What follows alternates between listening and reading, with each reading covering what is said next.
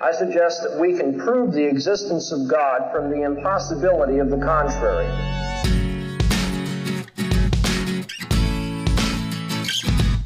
As Christians, we do not give up our intellect.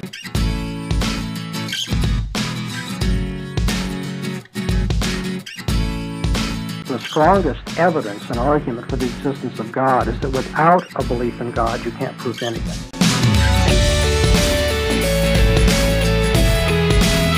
How can the law be material? That's a question I'm going to ask you. I would say no.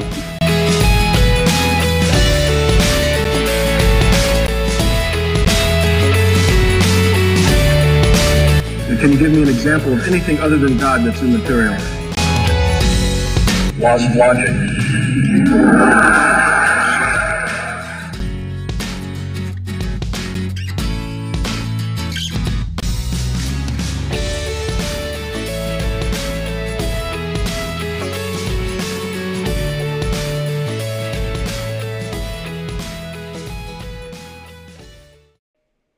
Welcome to the Revealed Apologetics Podcast. I'm your host, Elias Ayala, and here at Revealed Apologetics, our goal is to equip believers to defend the Christian faith, and we want to equip you to do it in a way that is honoring to God and faithful to Scripture. So sit back, relax, get your thinking caps on, and let's dive into our topic for today.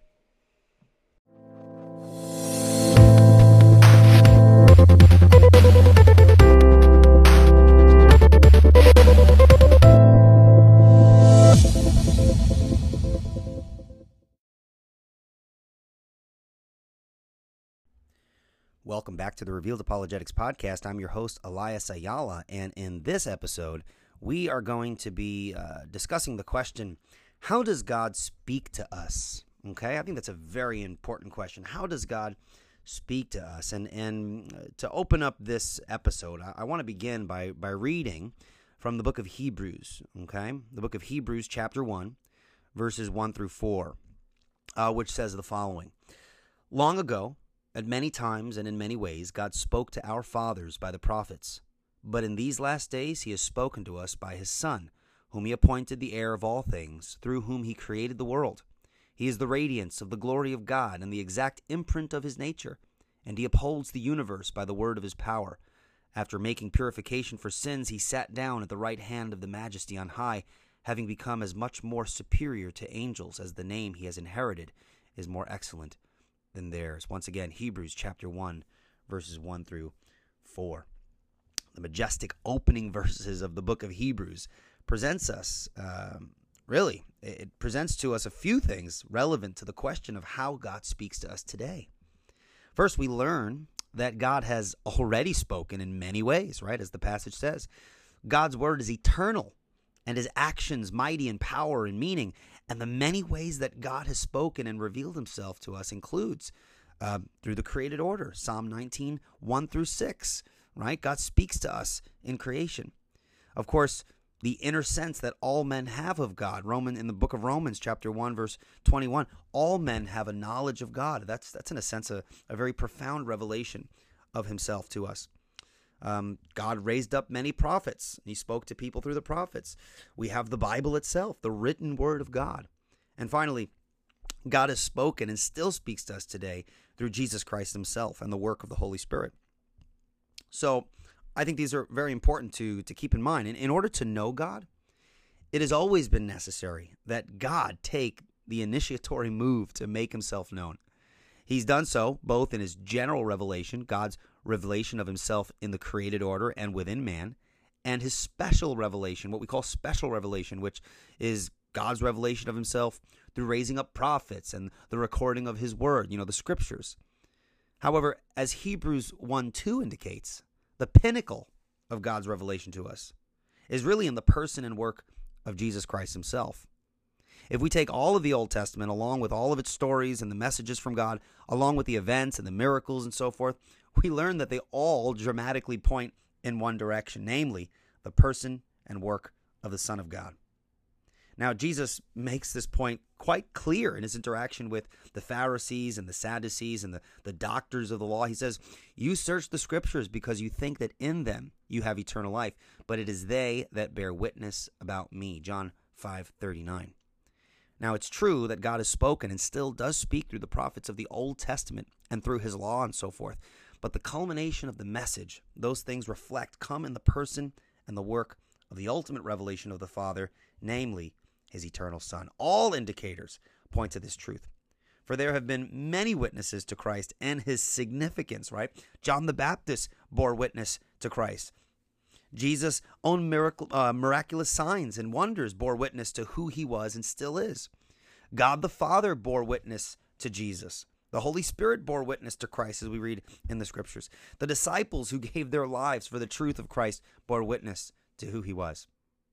So the high point of God's revelation to man is Jesus Christ, the risen Son of God.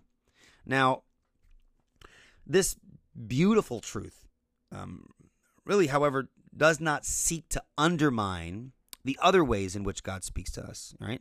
Nor does this truth negate the fact that the other forms of God's communication are inextricably related to the person and work of Christ and our knowledge about him. For in order to know about Christ, we must read of him in the written word of God. God can reveal his truth to someone without using the written word. However, God has chosen to give us his words, right?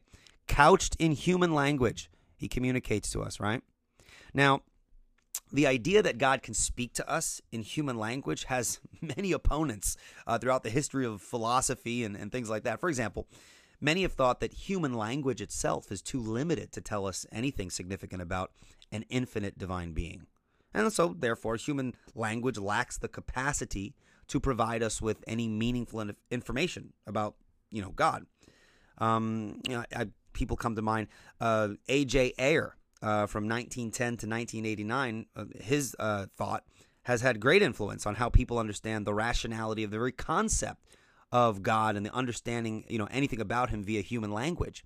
For instance, Ayer postulated that the talk of God is non-cognitive. Okay, that's to say that talk about God is really meaningless. Along similar lines of that idea, you have Ludwig Wittgenstein from 1889 to 1951. He held that God is inexpressible. Even if God may be experienced in some fashion, such an experience could not be adequately expressed in any meaningful way. Okay, so you have had people in the past think that if there is a God, he's so transcendent and beyond us that surely human language cannot express anything meaningful about him. Now, such ideas, no doubt, are in conflict with the Christian view that God has spoken and revealed himself and continues to do so in his word. Christians do not hold that God is inexpressible. Rather, Christians believe that God has not stuttered, if I can use that, that cheap cliche, right? He's spoken clearly and definitively, both in his word and in the person and work of Jesus Christ. And the truth is that God can and has expressed and revealed to us his truth. Now, to say that nothing meaningful can be said of God is to say something meaningful about God, isn't it, right? This is where we can kind of apply an apologetic twist or application, so to speak, to this idea that nothing can be expressed about God. The truth is that God can and has expressed himself. But to say that nothing meaningful can be said of God is to say something meaningful about God. Namely, that if there is a God, he is the kind of being that cannot be linguistically expressed, or that truths about him cannot be linguistically expressed. And such an idea is self-stultifying and contradictory, which, if nothing can be said about God, then that very statement itself says something about God and therefore is self-refuting. Now, God has spoken many times and in many ways, and his divine will and purpose for us is recorded in his holy word, right? Which still speaks to us today. For it is in his word where we learn that Christ was appointed heir of all things, that the Father created all things through him, that Christ is the radiance of the glory and the exact imprint of the Father's nature, that Christ upholds all things by the word of his power, that Christ made purification for the sins of his people. He sits at the right hand of God and is more superior than the angels, as our Hebrews passage at the beginning expressed. Now, keeping this in mind, there is great benefit to having God's word as written, okay? And be very careful because there are a lot of people who claim that God speaks to them, personally and things like that. Now, I'm not doubting God can speak to anyone he desires, but I think there is a great benefit and a priority of God's written word, and I think there is a huge benefit of having God's word as written. as opposed to just merely depending upon what this person or that person says God has said to them, which is quite frequent in the church today. Everyone claims to get a word from God, but there is the great benefit of God's written word.